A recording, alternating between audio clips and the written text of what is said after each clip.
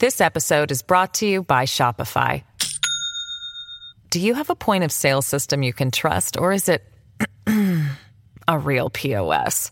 You need Shopify for retail. From accepting payments to managing inventory, Shopify POS has everything you need to sell in person.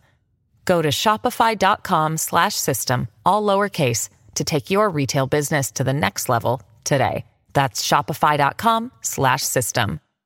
Hello, everybody. This is Marshall Poe. I'm the editor of the New Books Network. NBN listeners like to read books and buy them. So we thought we'd tell you that right now, our friends at Princeton University Press are having a remarkable site-wide sale. You can get 50% off books, including ebooks and audiobooks, with the code 50, F-I-F-T-Y, at checkout until May 31. You can save some real money on Princeton University Press books. I encourage you to go there and check it out.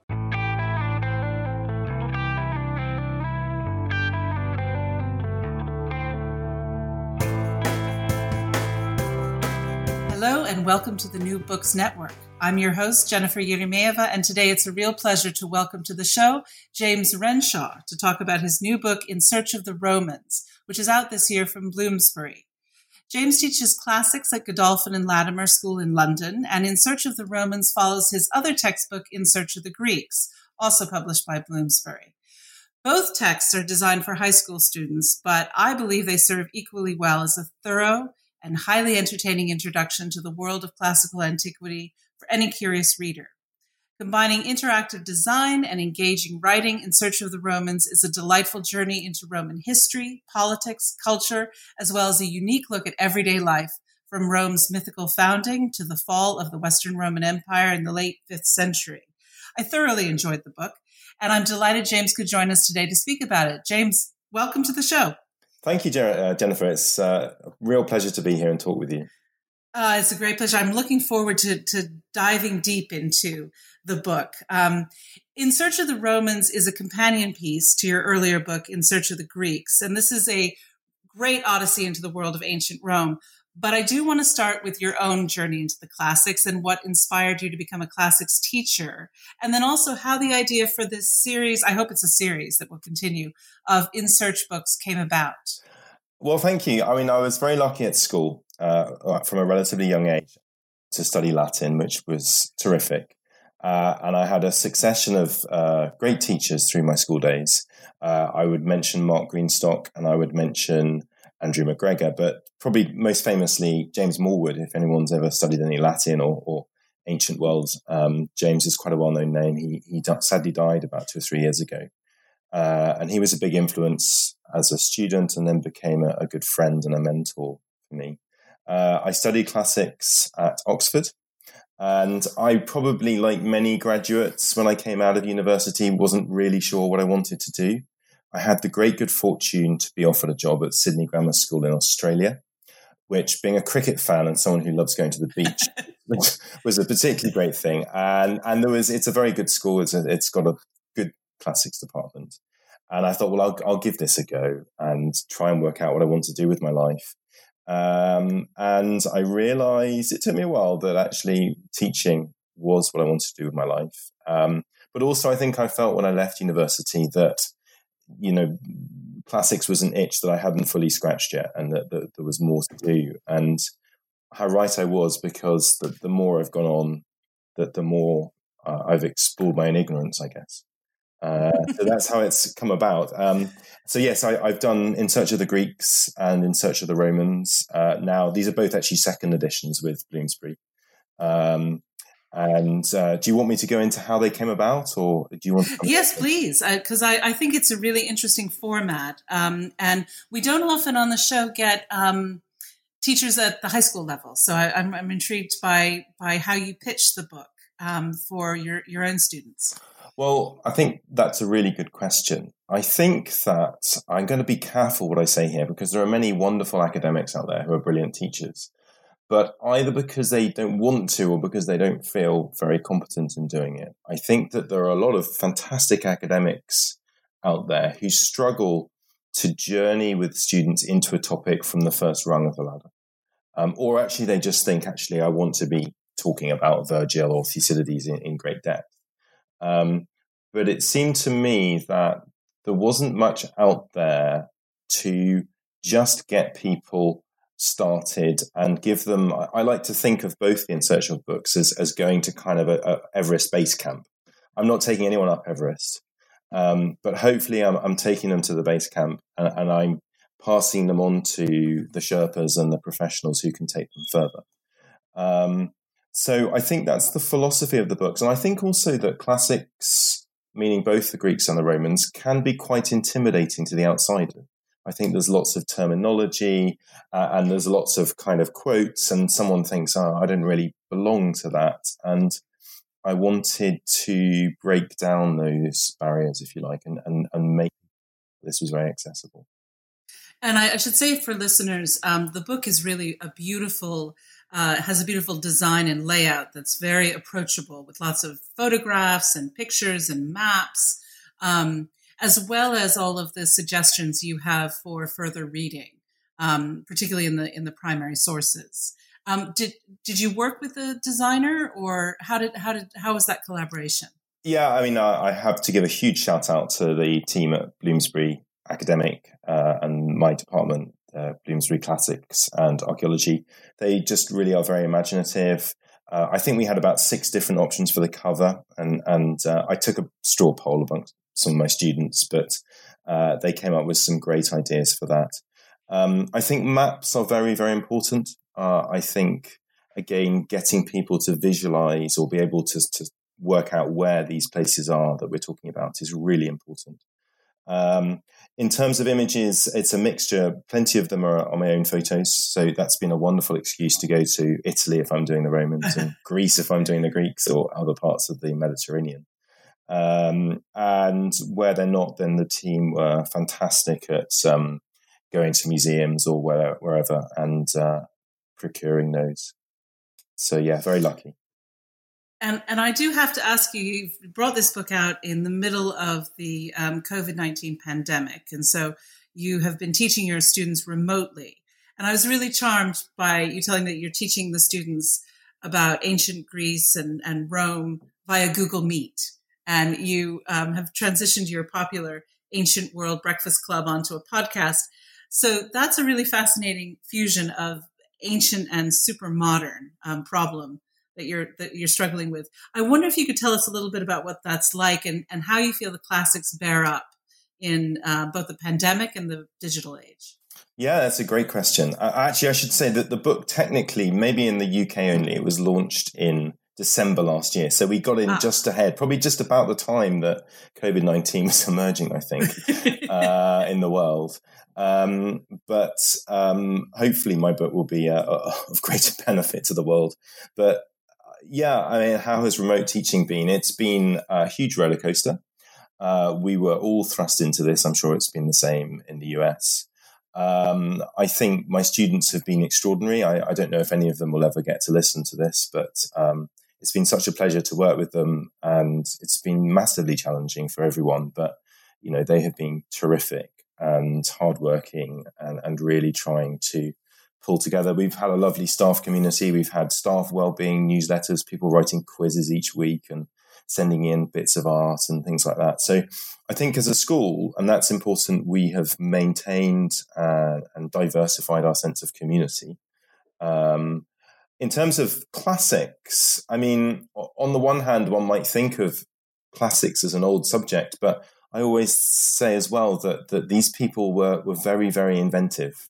They were great inventors. They were thinking around problems themselves. And that's one of the reasons that we studied them. So in some ways, I think it's classics stands up very well in those circumstances because we go back and study people from the past who had to be inventive or were, you know, developing new ideas and new things.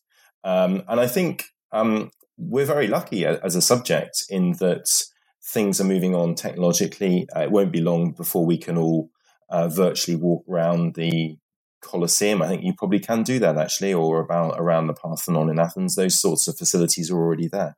The images that we already have, photographs, means that we really do, great facilities there for teaching children. And these topics are endlessly fascinating. So it's really not been a problem in terms of, I think, reducing classics as a subject any more than any other subject has had a problem. I see. I want to go back to your idea of your book being a base camp in Everest, and you're going to pass your fellow travelers off to the Sherpas. And I think in your case, the Sherpas are the primary sources in Roman history, which are quite, Roman history is at a point when there are beginning to be historians we can rely upon to tell us things that happened. Would you go through those primary sources with us? And I wonder if you have a favorite historian. Oh, well, the favorite historians are different from a favorite Roman historian. But you're absolutely right. I think in terms of Sherpas, I think I'm thinking of university academics as well, both, helping students engage with those sources. I should definitely, at the moment I'm teaching a Greek history course, and the person I'd most like to meet in history is Herodotus, the father of history. We won't go there today, although I'm very happy to spend many hours talking about him. I'm also teaching a lot of Thucydides. And the reason I mentioned those two, though, is that they're both writing about Greece in the 5th century BC. And they are very much models for the later Roman historians who come along. So that we're going to talk about this, I think, but the Romans modeled themselves hugely on the Greeks. In terms of Rome, we have this great narrative from the Romans of their early history, but really there's not very much at all before 300 BC. There's not a huge amount before 200 BC, certainly by Roman authors. And then we get into before 100 BC, I should say, really. And then we get into the 1st century BC, and things really do switch on, in no little part because of the Greek influence at that point. And so I think Mary Beard, who is someone I hugely admire as a Roman historian, I think she has said that the period of Cicero, so let's say about 65 to 43, I think he died, BC, she thinks that's the best documented period of history before the Italian Renaissance. Because there's so many letters being written, we've got all of this day-to-day information exchanging between Cicero and his friends, but other sources as well. We get other historians emerging. And then what happens a few decades later, by the end of that century, if you like, a little bit earlier, we get this huge flourishing of inscriptions and epigraphic evidence. So I think one of the problems we always have as historians of the Roman world is that it's very much top down. It's told essentially by highly educated, wealthy men. And how do you know what the experience was like of someone who wasn't in that very small group? And, we have to work much harder for that. Inscriptions, particularly epitaphs on tombs, really do give a voice to ordinary people. So, 1st century BC, it really lights up. I haven't answered my favorite historian yet. I will come to it, my favorite Roman historian. But I think before I do that, I think I would want to say as well that it does ebb and flow. So we have a huge amount of information from, the 1st century BC, the 1st century AD from written sources. And actually that diminishes quite a lot in the 2nd century AD. We don't really have a detailed historical account of that era, certainly not until the end of that century. And then again, we have big gaps in the 3rd century. And we get later on, once we get into the 4th century and we get early Christian writers, we get a lot more information. So, it's certainly not uniform. I think your favorite historian, I'm going to go for Tacitus because he is the great Roman historian, isn't he? He's deeply cynical. I think there would be a kind of cynicism Olympics between him and Thucydides on the Greek side. But he would be very good company. And he is a brilliant writer. And I think that we should be aware that good history writing, requires very good writers as well. He's famously pithy in his use of language, difficult to translate, but very much worth it if you manage to do so. Mm-hmm. And let's then get into the meat of the book. And you begin at the beginning with the founding of Rome. And one of the things I loved about your book is the way you combine history and myth and legend and even sort of gossip into the whole history. And you start right away with the case of Rome's foundation myth or myths, which kind of set the tone for the rest of the empire's history.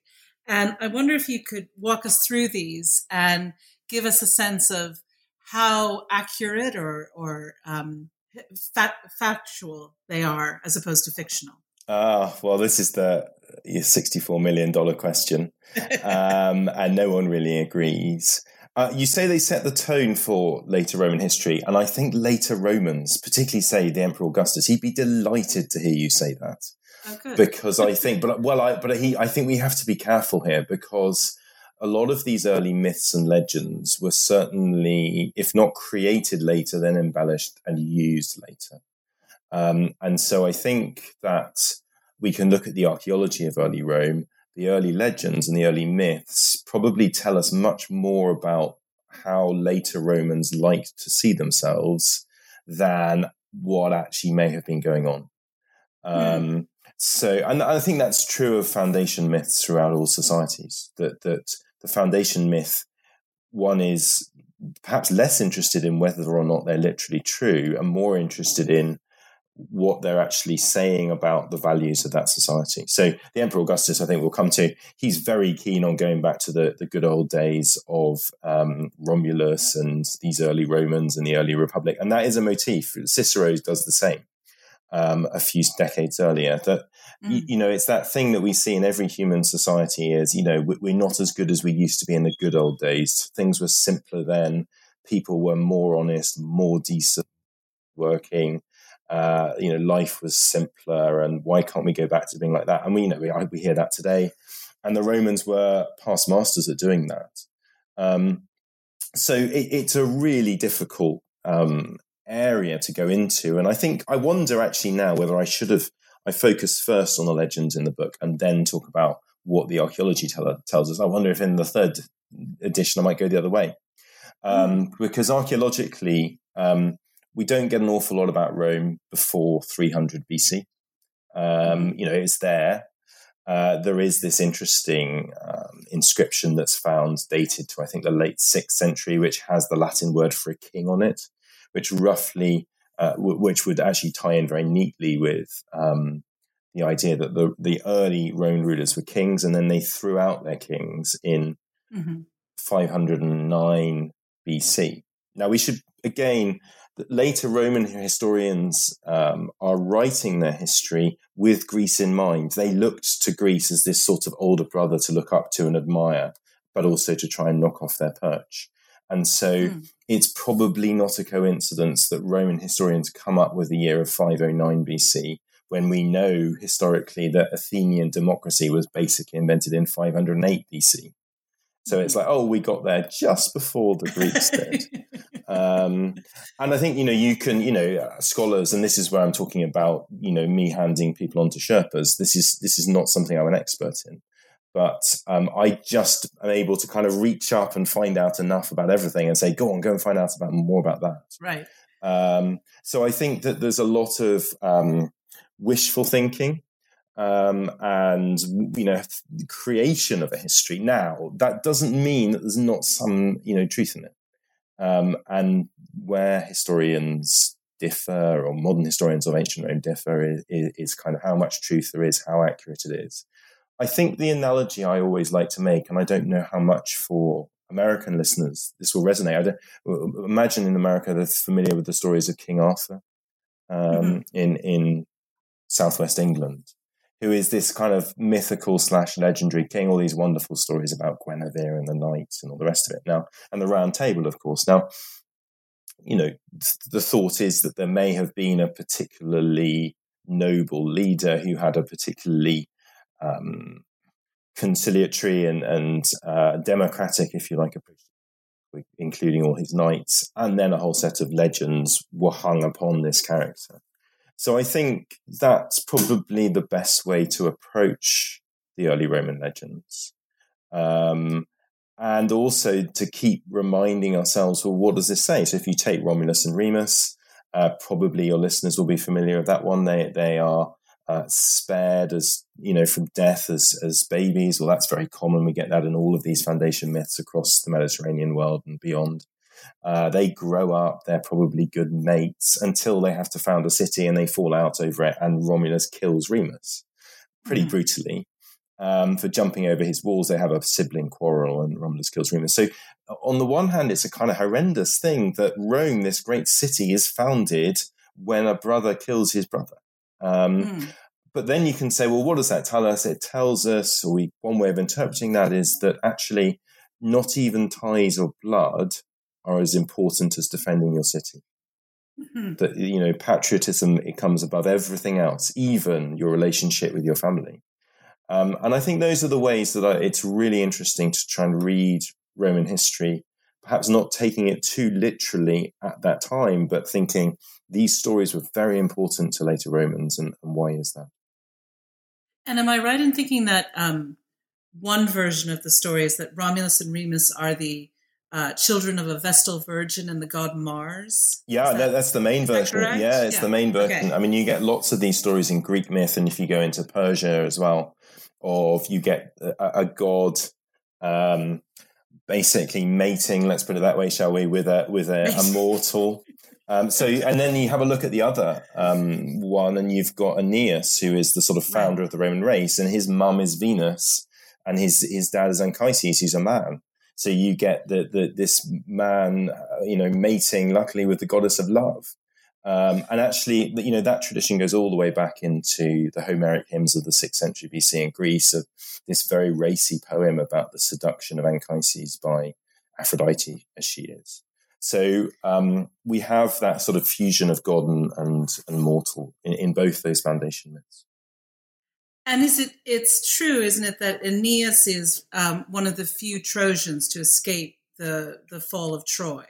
And he sort of brings that whole world with him to mainland Italy. Is that that's right? Absolutely right. I mean, I think again we have to kind of work backwards. This is not a historical story. The historicity of the Trojan War is another whole topic, but again, it probably was based in some original warfare in the late Bronze Age. But these characters like Achilles and Agamemnon and Aeneas, they're not true in the real sense of real people who have lived. But the tradition in the Iliad has a prophecy that one of the Trojan princes is Aeneas. He is going to survive the war, and he will lead the Trojan race to safety, or the rest of it afterwards. So this is where, again, it becomes very interesting, because that's just there in the Iliad. There's nothing in the Iliad about the Romans or the future Rome, because Rome was this kind of small little town in the middle of Italy no one ever heard of at that point. They wouldn't have known what you were talking about, the author of those poems. What then happens is that as Greek culture develops in Italy, and southern Italy particularly, the Greeks like to give foundation stories to other places they go to. Somehow there was a tradition came up that this guy Aeneas, what had happened is he'd come to Italy and surviving Trojans there. And then, if you like, Roman mythographers, historians, propagandists, however you want to think of it. But I think Romans wanted to associate themselves with the high culture of the Homeric poems and of the Trojan War. They didn't have a flourishing Bronze Age in Italy. They didn't have that long tradition. And so essentially, Aeneas gets sewn on to the Roman story, and he gets sewn on to the Romulus and Remus story by being an ancestor of those two. Right. And this brings us, I think, neatly to the Etruscans, which you cover very well in your book. And for, I think, the reader who doesn't have a huge grounding in the classics, the Etruscans are slightly hazy. We're not really sure who they are. And I wonder if you could clarify that for us. Who are they, and how do they contribute to the development of Rome? Well, it's a great question. I think the only thing I'd qualify there is that they're slightly hazy to everyone. Even scholars of the Etruscans find the Etruscans slightly hazy, and if not more so. We don't know. Why is that? Well, one way of saying that is that the Romans so successfully wiped them out / absorbed them or overtook their lands, that essentially they didn't leave much trace behind. I believe that they largely built in wood, so that there's less evidence of their towns. But actually, geographically, the word Etruscan is linked to Tuscany. I'm sure many of your listeners either will have been on holiday or would like to go on holiday there. It's wonderful food. It's a beautiful part of the world. But that's where the Etruscans come from, Tuscany and Umbria. You can still, they were originally, so it's essentially in the 6th century BC, they were the dominant culture on the Italian peninsula. I think that's the simplest way of putting it. They weren't one state. There were probably about 12 city-states in their league. So if you go to Perugia today, that's very much an Etruscan city, and you can still see Etruscan ruins there. There are stone ruins there. And so they were the dominant state or sort of group, if you like. And they managed to get all the way down towards what we think of as Naples today. It's where Greeks had moved and had been for 100 years or so. They're very interesting. We do have their script, but as yet, no one's been able to completely decipher it. So we can't read any of their inscriptions. We don't have any literature. We do have tomb paintings and other artifacts from their tombs in particular, which are stunning. I would encourage your listeners to go and Google just, Etruscan wall paintings or Etruscan tomb paintings, because they're full of life. They're full of joie de vivre. And also, I think women tend to have quite prominent roles, or they're certainly not pushed into the background in a lot of those images and artifacts. But we don't really know much about them. By 500 or around 500, the Romans seem to start to eclipse them. The archaeology would tell us that. And the Etruscans, the influence dwindles. I should say, by the way, that the Etruscans and the Greeks have a huge cultural trade, and there's a huge overlap there. And many of those wonderful Greek vases that we have been found in Italy, having been traded with the Etruscans. And probably a lot of Greek influence on the Romans comes via the Etruscans. So for a very simple example, the Greek god or demigod Heracles is known, obviously, sometimes by his Latin name, which is Hercules. Now, he would have been first encountered in Italy by the Etruscans, meeting Greeks talking about Heracles. And I think the linguists would say that the way that the Etruscan language works, that Heracles would most easily have been rendered as Hercle.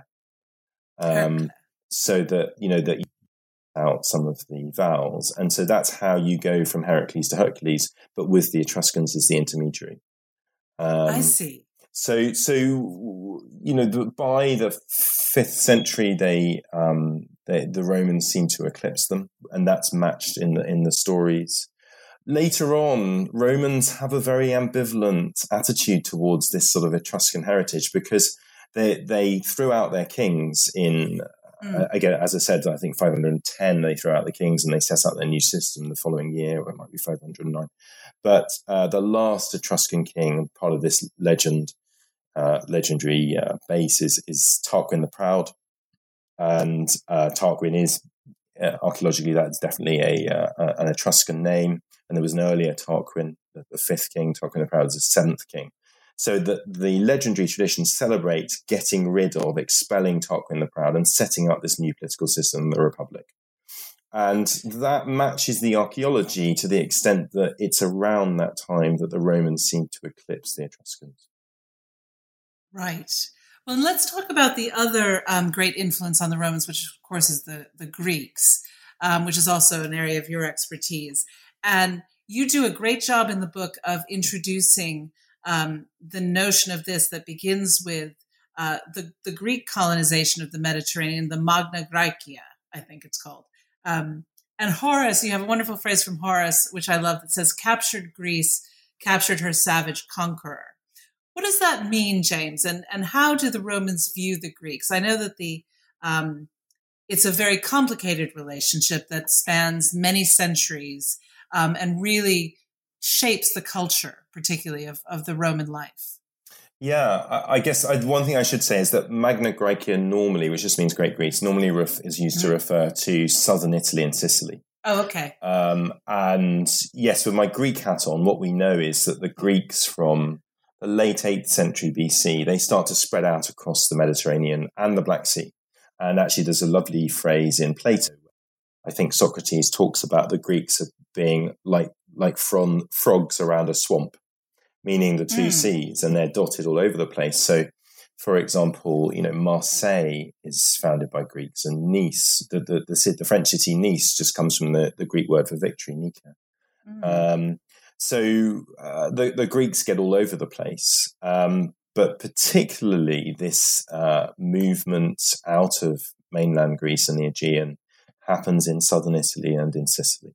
So, a city like Syracuse. Well, Syracuse and Naples are both Greek foundation cities. Most of the cities in southern Italy, Taranto today, Crotone, Reggio di Calabria, where the crossing over into Sicily is. All of these places were established as urban settlements, let us say, by Greeks. And that comes all the way up to the Bay of Naples. I hope some of your listeners have been on holiday to the Bay of Naples, seen all of the wonderful things to see there. And just at the north side of the Bay of Naples is about as far north as they got. I could spend hours on this. It's fascinating, but I won't. So Naples itself, which is obviously today a big city, it just means Neapolis. It's originally Neapolis, just means new city. That's why we eat Neapolitan ice cream. It's the ice cream from the new Greek city, essentially. And what this means, and Sicily is heavily Greek as well, what this means is that all of that Greek culture that we think of, particularly around the drama, for example, and the philosophy, all of the ideas are really incubating in southern Italy and Sicily as well as in mainland Greece. So that, later on Archimedes, who's arguably the greatest mathematician in all history, he was one of them, certainly, he lives in Syracuse in Sicily. He's Greek and killed by a Roman centurion, dearie me. But so a lot of those ideas are coming from southern Italy and Sicily, from Magna Graecia. And of course, that starts to then permeate as the Romans expand, become more powerful. They start to absorb those ideas. And then that's really from the 3rd century, the late 3rd century. Then in the early 2nd century, they effectively take Greece under their control. I'm not quite going to go for conquer yet. That does come. And you get this very strange relationship during the 2nd century in particular, where they have really conquered. They've taken control of Greece and the Greek world. And so on the one hand, the Greeks are their subjects. On the other hand, they are these much more cultured people to Roman eyes. It's not my judgment that. I think that's the Romans, how they saw it. The Romans had no literature of their own at that point. Their gods, they have a huge mythology attached to them, which is why probably in the 3rd century, the Greek and Roman gods were matched up. So that Mars, for example, we've already mentioned him. He was an early Roman god of agriculture and warfare. The guy who protected your fields, essentially, is where those two ideas unite. And then he's matched up with Ares. Venus is matched up with Aphrodite. So they adopt that mythology. But yeah, there's no Roman literature to speak of by this point. They've been too busy doing other things. And so all of a sudden you've got the access to the theatre. You start to get really at the start of the 2nd century BC, you start to get Roman playwrights. You get Plautus and Terence, who are writing comedies and manners very much in the style of Menander, the Greek playwright, almost translations, some of them. And this carries on where essentially Roman writers just come along and think, ooh, I'm going to try and model myself on an epic poet, or I'm going to try and write personal love poetry. The only genre of literature that the Romans claimed to have invented, probably rightly, is literary satire. So there's someone called Lucilius who's living towards the end of the 2nd century BC, who's writing satirical poems about, the upper class society at the top of Rome that he's living in.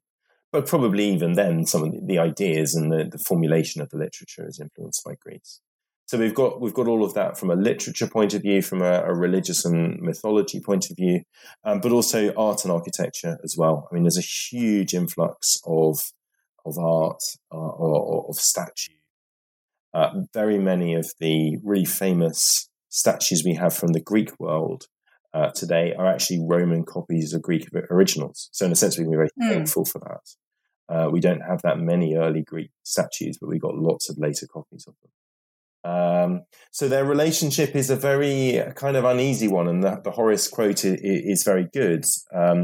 Captured Greece, captured her savage conqueror, that the Romans felt both superior and inferior at the same time, I think. And am I right in thinking that the Romans regard the Greeks, after a certain amount of time, as slightly too sensual, rather, lacking in virtue? That's a really interesting question. I mean, that's a motif. It's a card that gets played. When you teach this stuff, you become a bit cynical, I'm afraid. So again, we're back to the thing about the good old days. And I think if you look at any society, you've always got people saying it was so much better in the good old days. And there's this guy called Cato the Elder in the 2nd century BC, who's really the embodiment of that. And he's appalled by this idea that this new education system, that was another thing that the Greeks did, children learning literature and music and stuff like that, far too soft for Cato's liking. He wanted his son to be jumping over rivers and building tents and whatever else. And he was saying, that's what made us the city we are. Now he's probably talking rubbish, I'm afraid. I don't know that, but he plays it up, and then there are others who are much happier to be, to absorb the new learning. So Scipio Africanus, this famous, a great warrior who eventually defeated Hannibal in 202 BC. So you couldn't, on one hand, you couldn't get more Roman than Scipio Africanus. He's the guy who puts down Hannibal. But he is accused, again, around that time, in about 205 BC, I think, of being too Greek. Oh, he was off in Sicily and he was hanging around and, he was doing his hair too much and getting his body oiled and all this kind of soft stuff that the Greeks are responsible for. So, yes, you're right. I think that that's how the Greeks were seen. And it was an easy way to put them down. And it was an easy way to kind of insult someone, not being Roman enough, you're a bit too Greek. But of course, I guess there's perhaps an implicit compliment there as well that goes alongside, being well-groomed and that kind of thing. It is perhaps being a little bit more civilized and a bit more educated and a bit more thoughtful. This episode is brought to you by Shopify. Do you have a point of sale system you can trust, or is it a real POS? You need Shopify for retail. From accepting payments to managing inventory, Shopify POS has everything you need to sell in person. Go to shopify.com/system, all lowercase, to take your retail business to the next level today. That's shopify.com/system. And what are the typical Roman values and virtues that they use to separate themselves from the Greeks, and maybe talk to us a little bit about how some of the more famous citizens or rulers embody or don't embody or reject these virtues. Yeah, the collective term for them is something called the mos maiorum, which means the customs of our ancestors. And we are back to the good old days again. I'm sorry, whenever we talk early Roman history, we'll go back to the good old days. But that's the phrase, the customs of our ancestors. Yeah. It's sort of simplicity, honesty, hard work, being honourable, all the things that we would think are actually good qualities, basically, in any society. So there was lots of kind of going back to the good old days and as I was saying, probably creating or embellishing your early legends to have lots of moral examples. So, very, very famous example is Cincinnatus, who your Ohio listeners will hopefully particularly be aware of because some of his followers called themselves the Cincinnati. the followers of Cincinnatus. And if we believe this early Roman set of legend, he was someone who'd had a great military career. When he retired, he wasn't interested in having a Facebook profile or being on TV or anything like that. He just wanted to go back to his farm and to farm his farm, a small farm across the Tiber, simple, humble, honest, working on the land. And then there was this huge military crisis, and the Romans were the city was about to get invaded and by its enemies, and they decided, only Cincinnatus can save us, and so they went and begged him to come out of retirement, and he donned his toga and he led them to victory in 16 days. And then what does he do? Again, he doesn't do any interviews for the New York Times or whoever else, or whatever else. He doesn't go on Celebrity Big Brother. He goes back to his farm, and he starts farming again because that's what he wants to do. Now, it's a wonderful morality tale. I think we need to be pretty careful about believing how much, that is a literal truth. There might have been some person on whom that's based. But that's a really good example, I think, of those early qualities that they liked to look to. How much are actually people abiding by them? Oh, dearie me. I mean, it's like kind of saying that in any culture, isn't it? And are people, doing it for show, or are they really abiding by it? I mean, there was so Cato the Younger, we've mentioned the older one, Cato the Younger one, who was the younger is about, I think, his great-grandson or something, and he's a vicious opponent of Julius Caesar. Vicious as in very, very animated. And when he realizes the game is up for him during the civil wars, he decides that he's going to take his own life, which was something which in extreme circumstances was acceptable for Romans. And he does it by pulling his own guts out, because that is the way to do it, like a man. So, he sort of takes it to the nth degree, and he was a parody. People laughed at him for being so into all of this stuff. My general approach would be to say, well, it's probably much like any society. We have aspirations for what the best sort of human behavior might be. And there's a huge spectrum of how people respond to that. Right.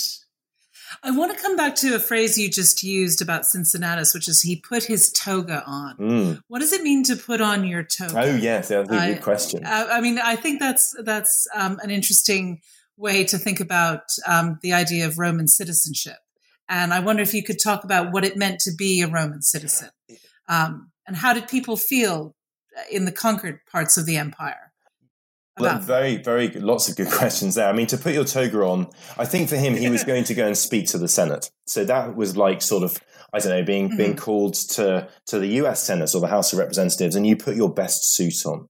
But you're right. We don't even know if in Cincinnatus's time in the mid-5th century, they'd even invented the toga.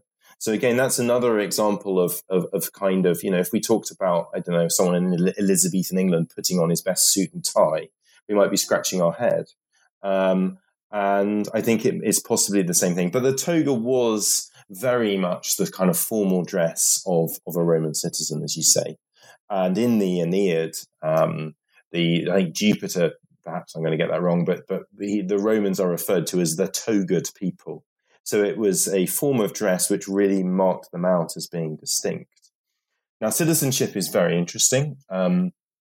As has happened pretty much in every culture, it's much debated and argued over who should have citizenship. And we should start by saying that, of course, women didn't have citizenship, and we have a huge slave population. So we should hold all of those people, I think, who don't get any citizenship.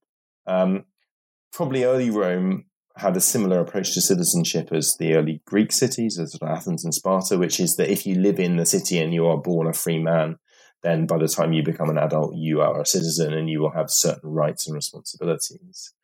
That really expands. I mean, one of the reasons that this political system, the Republic, eventually ends up collapsing into the empire is that is issues over citizenship. So by the 2nd century, Rome is in control of most of peninsular Italy. But it's not really an empire at that point in the sort of conventional sense that a lot of the southern Italians are allies. they're allies who do what they're told, essentially. And particularly, they provide troops for the Roman army. So a city like Pompeii, for example, which some of your listeners would have been to, that was an ally. It wasn't actually technically part of the sort of formal Roman state. Well, these allies all revolted in the about 91, I think, BC. It was a big war.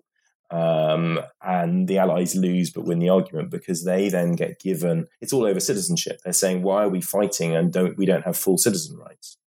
So they actually lose the war but win the argument, because within 10 years they are given citizenship. And again, I think Mary Beard makes the point that that's probably as close as we get to the nation state in the ancient world. The idea that really most of Italy at that point, if you're a free man, you are a citizen. And it really moves the idea, remember, it's still called Roman citizenship, but you can be from Pompeii and have never been to Rome, and you can have Roman citizenship. And that's a really novel idea. It's something we, might feel more familiar with today, but, in the ancient world, citizenship is tied to the place where you live, the immediate place where you live. And it was really the Romans who moved it away to saying that citizenship is much less about geographical location and more about signing up to a set of rights and responsibilities. So that eventually, as the empire increases, we have citizens in Britain, we have citizens in Iraq, we have citizens in Egypt. And it's about the rights you get many more privileges. Famous Roman citizen, of course, was St. Paul.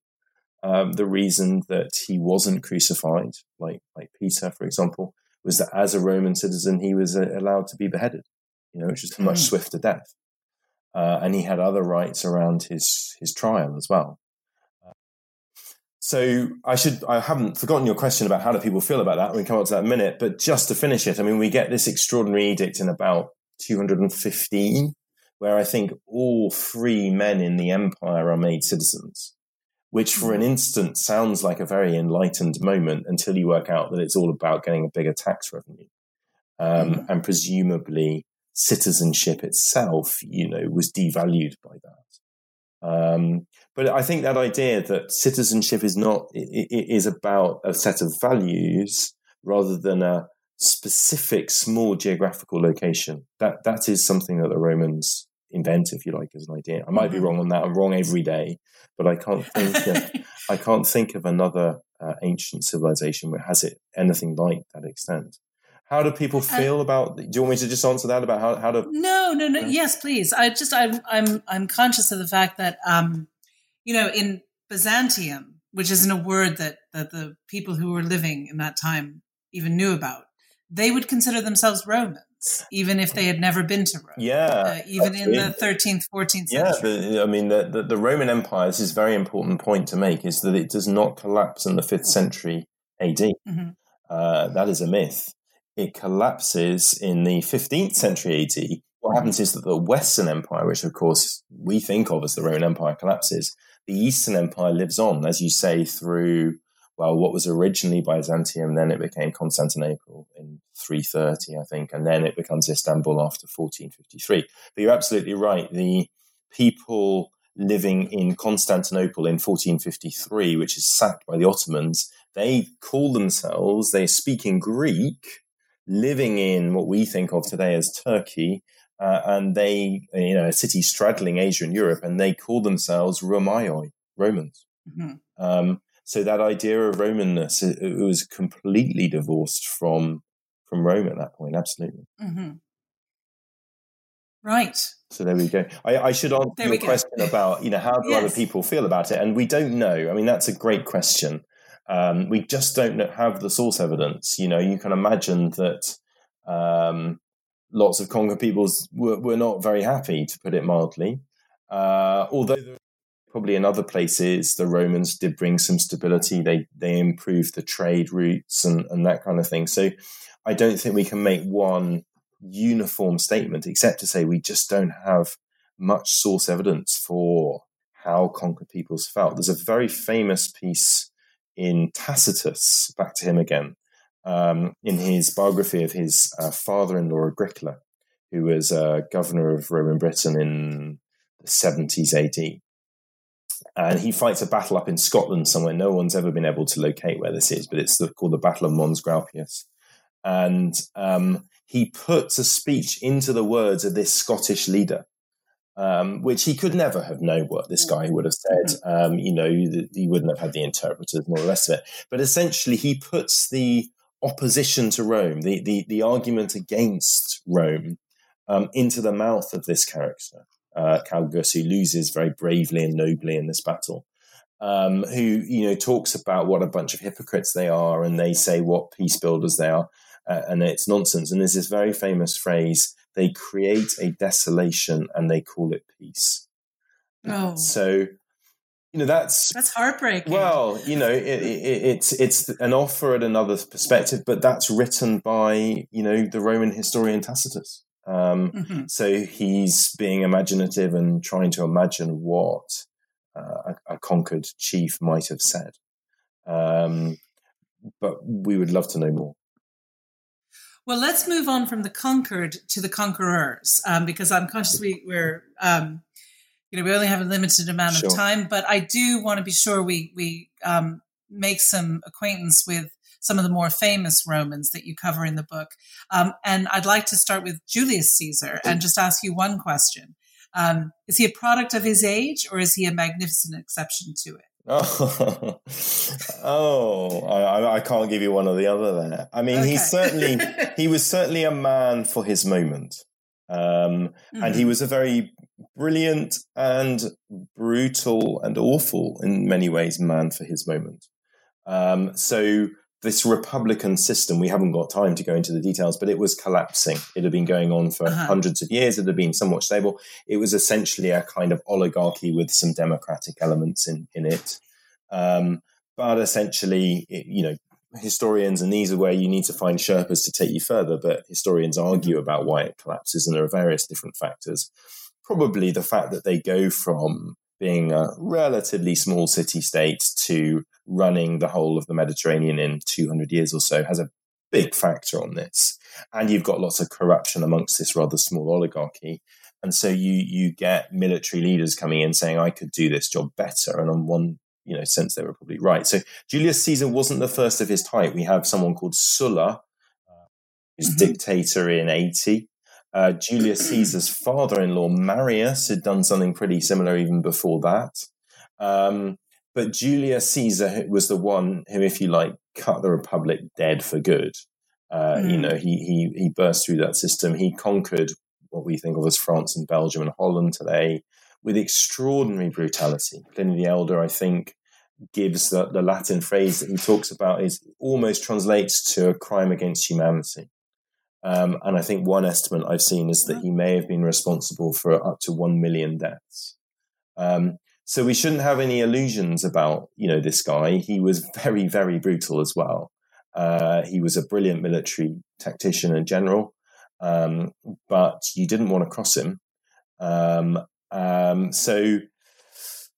He is a brilliant mind. I mean, someone I respect hugely, a lifelong classics teacher who was on my podcast show recently, and a very civilized woman. And I said to her, who would you most like to meet from the ancient world, and why? And she said, well, Julius Caesar, because you're either pro or anti, and I'm pro. Wow. Okay. So, he probably still divides opinion. But he does do some things which I think have had a lasting impact. And he did try to improve things, mainly for his own political agenda, for the working people.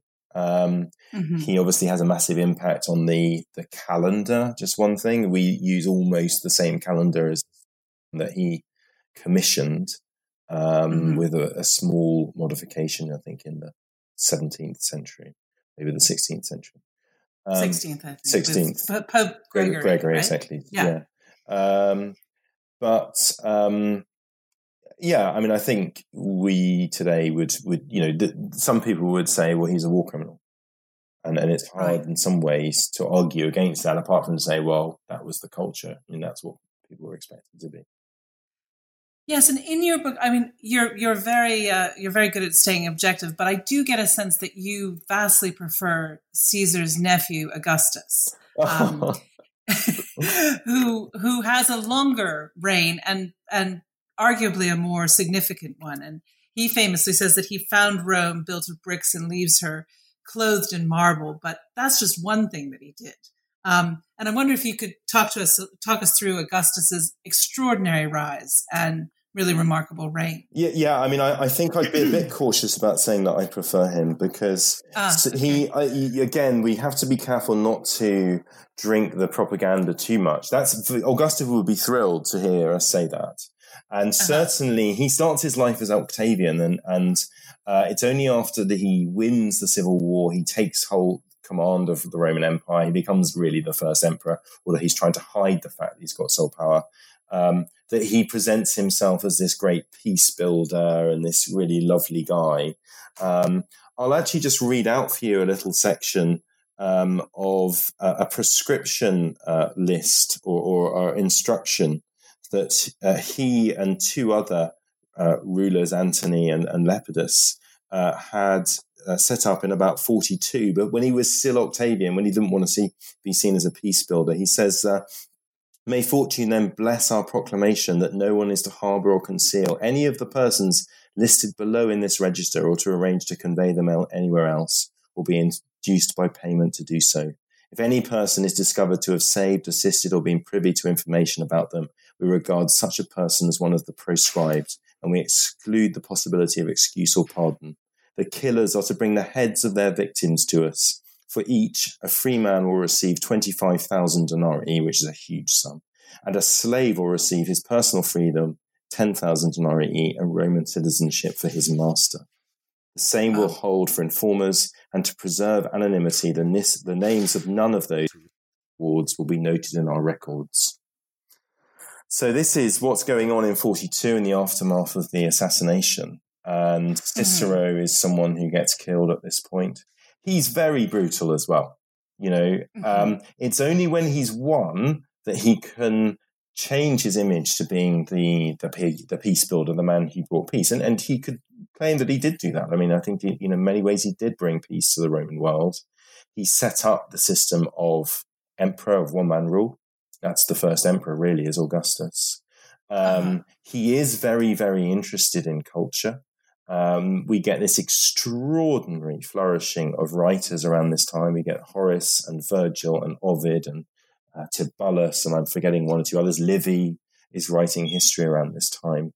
And we get a flourishing of writing and literature then that we don't see, any time other in Roman history. He is very important, and I think it's important to remember that he didn't know at the time whether he was going to survive. He was worried that he was going to be assassinated like Julius Caesar was. It was all very precarious for a long time. So the fact that he did win through and give Rome this structure and this stability is an extraordinary achievement. He is very, very important, but I wouldn't want to sugarcoat quite how brutal he was in the first half of his life, and to a lesser extent, all of it. A good propagandist. Oh, he's a brilliant propagandist. He's the best. Yeah. Because the thing is that, most other rulers want to be strongmen. They're in it for the ego. And I'm sure there's something of that with Augustus, but it takes a special sort of ruler to basically say, I want to be in charge, but I want to hide that fact. I want to make it look like I've restored the old republic, but I just want to be the puppet master. So he was actually interested in having power, presumably because he thought he could do a better job than anyone else. But it wasn't an ego trip. And of course, we see many leaders, ancient and modern, dare we say, for whom power is about boosting the ego. I think so too, for sure. No study of Rome is complete without thinking about the arrival of the Christians. And in fact, Rome is still the beating heart of Christianity today. And Augustus's life kind of coincides with that of Jesus Christ. And the Christian cult, soon after Augustus's death, becomes a significant presence in Rome. You have a wonderful section in your book on religion in Rome, and you make the point that the Romans are, by and large, pretty tolerant of foreign sects, with the exception of Christianity. And I wonder if you could explain why that is and why the Christians come in for so much abuse in Rome. Yeah, I mean, we have to be careful about whether they do all the time throughout the 200 or 300 years before it becomes an official religion. And I think also we should say that they have issues with Judaism as well. Essentially, what unites Christianity and Judaism for the Romans is that Romans are very happy to accept other religions as long as their religion is accepted back. A famous example would be in Bath in England, and the local springs there, sort of holy sacred springs, are sacred to the Celtic goddess Sulis. And so the Romans come along and say, you know what, we're going to build a beautiful bath complex. Your goddess Sulis sounds jolly like our goddess Minerva. So we'll call it the Sanctuary of Sulis Minerva. And that's actually to their great credit, that they weren't exclusivists. They kind of thought, it's all the same thing by different names. And so as long as you respect our gods, we'll respect your gods, and we'll work like that. Of course, that comes into difficulty when you have a kind of monotheistic religion which says there's only one God. So why do Christians get persecuted? I mean, the earliest evidence is in 64 when we have the fire in Rome. This is the first non-biblical reference to Christians by Tacitus. And the Nero makes the Christians a scapegoat for this fire, and he became unpopular after it. So it was easy to kind of portray them as this very weird cult. They're cannibals because they eat the body and the blood of their master. Stuff like that, which if you don't understand what Christianity is about, that's what you would say. And believing in a new kingdom sounds like it's trying to overthrow the emperors. So they were a convenient scapegoat, I think, and they because they weren't prepared to recognize the Roman gods, that was very problematic. And really, basically, what happens throughout Roman history the next 200 years is when times get tough, is there's a plague, let's have a go at the Christians. But there are other areas where probably Christians are quietly allowed to get on with things. Right. And as you say, it's about 3 centuries until the famous moment when Emperor Constantine decides to fight under the Christian banner. And this one moment kind of forever changes European history. There seems to be a lot of confusion as to why he made that decision. And I wonder if you have a theory. No, that's where I hand over to the Sherpas again. Okay. I mean, I think the problem is we don't know. And unless we get more evidence, we won't be able to form an opinion. The problem is, of course, that today people come at that with a whole set of agendas. So those who wish Constantine to have been this very, very pious person who had a conversion, through Christ, an overnight conversion, that it suits their narrative. People who kind of see him as this cynical politician would say, no. I mean, I just that, factually, we should be careful. He doesn't make what happens at this battle in 312 at the Milvian Bridge is, there's 2 different versions. One written a few years later, one written 20 odd years later by a Christian bishop. The following year, he doesn't make Christianity the official religion. He makes it an official religion of the Roman Empire. He himself didn't convert Christianity until he was on his deathbed in 336. So that's 24 years later. And he's still issuing coins with the sun god image on it, I believe, after that. So, even if he does convert, it's a lifelong journey, I think. He's a fascinating character. It is extraordinary that his predecessor, but one, I think, or so, is Diocletian, who oversaw the last great persecution of the Christians in the 290s and early 300s. And within 10 years, Christianity is an official religion, and within 20 years, it's become the main religion with Constantine, setting up churches and building basilicas and things. Right. So it's a mystery.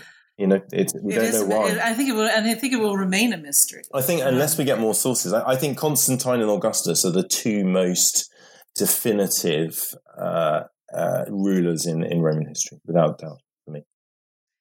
And it's all downhill from there for the Western Empire, isn't it? Oh, well, who knows? Some people would say that the movement into more, nation states, moves things forward. And we have to be careful with this idea of barbarians. That was originally a Greek word to mean non-Greeks. It often was a rude word, but it didn't have to be. Herodotus opens his history talking about wanting to record the wonderful deeds, both by Greeks and by barbarians. So there is always a strand of thought thinking that the other is capable of great things as well. Right. So when we think of barbarians, I don't think we should be thinking of savages at all. I mean, they may have been savage, but so were the Romans. And so, the poor old Vandals have got a terrible name. We still talk about vandalism. They were probably no more vandalizing than the Romans ever were, frankly. Indeed. And these people, they don't just come in a sort of savage culture. Many of them are very Romanized. They adopt Roman culture and values. I mean, after Rome properly falls in, I think, 476, the Roman Empire in the West, we have the kingdom of the Italians in northern Italy, and we get this great Christian scholar, Boethius, who's writing there. There's lots of, another big academic debate is to what extent is it just, the same sort of culture with different nation states and that kind of thing. But maybe it was a natural course of history. Maybe it wasn't a kind of terrible collapse, although I think economically there was a collapse at that time. Right. Oh, wow. What a story. Indeed. I'm afraid that's kind of all we have time for today, but I do want to ask you one more question, if I may. Yeah. A lot of people, particularly I think in America, the classics are on the wane. I have a niece who's gotten a very nice scholarship to continue to study Greek and Latin at the college level. But there's a sense that this is no longer relevant in our kind of digital age. You clearly don't agree with that premises. And to counteract it, you've created these amazing portals for students and all the curious to explore ancient Greece and Rome. And I wonder if you just finish by kind of capsulizing for us what you feel the value is of a classical education in today's reality. Yeah, I mean, I think we have to be careful with this phrase, classical education, actually, because, both Greece and Rome have been used and mined by later cultures to say, oh, weren't they great and we want to be like them? And they take the best bits and ignore the worst bits. And also, there's lots of preferencing that somehow they were more enlightened civilizations, whereas, the Persians are fascinating, for example. We just know much more about the Greeks and the Romans. So let's stick with the Romans. We just know much more about them. We wish we had Persian historians, for example. So I think that's one reason why they're very interesting, because we can really get stuck into them deeply in a way that we can't with actually more modern historical societies, the medieval Europe, for example. That would be my first reason. I think my second reason would be whether you like them, whether you loathe them, they're important. They've had a huge influence in terms of history, of culture, of language. And so you don't have to like the Romans, and we shouldn't necessarily like the Romans or admire them, but we should study them because they have been important. Mm-hmm. And I think my final thought, and perhaps, one to throw out as we finish, is that how do we think about history? We're having lots of debates at the moment about teaching the slave trade, for example, in both the United Kingdom and in the USA. And I think that what you get with studying the Romans is that you get a culture which is unbearably savage and yet in other ways produces people and ideas which are brilliant. And I think people find that really difficult in history. And when they're talking about cultures, they want people to be either goodies or baddies. And I think with the Romans that we really have to engage with the fact that they produce Virgil and Ovid and wonderful art. And yet they produce people who go and, murder and commit genocide and slavery and things which are horrendous. And I think the task of a historian is to try and hold those two ideas, together. It's really troubling. It's much easier to say, oh, they were good or oh, they were bad. Mm-hmm. But oh, they were both. I think is the way that everyone should approach history. I think when cultures think about their own history and religions and countries, that should be the starting point. You know, our culture has done great things. Our culture has done appalling things. And we're going to get to grips with both of them and hold them together. I think that's the way forward for history studying. And I think Rome really builds that mental muscle, actually. And so I think Rome is a great subject to do history with and think about how to do history with. Well, your book certainly gives us a lot to chew over and is very thought-provoking. Before I let you go, can I ask you what you're working on now or what's next for you? Oh, yeah. I'm having a bit of a fallow period at the moment. I'm just enjoying, I mean, this came out in December last year, and it's been quite an interesting period since then, obviously, for the world. So I'm doing sort of more local projects. I'm quite involved with A-level ancient history at the moment over here. And trying to set up a more of a teacher network in case we have another lockdown next year. And I'm doing one or two small things with my publisher, Bloomsbury, and I've got one or two ideas for things that might come next. But yeah, I'm having a little bit of a rest from the writing and seeing what else comes. Well, I hope that when you come up with the next In Search book, maybe In Search of the Persians. That would be great.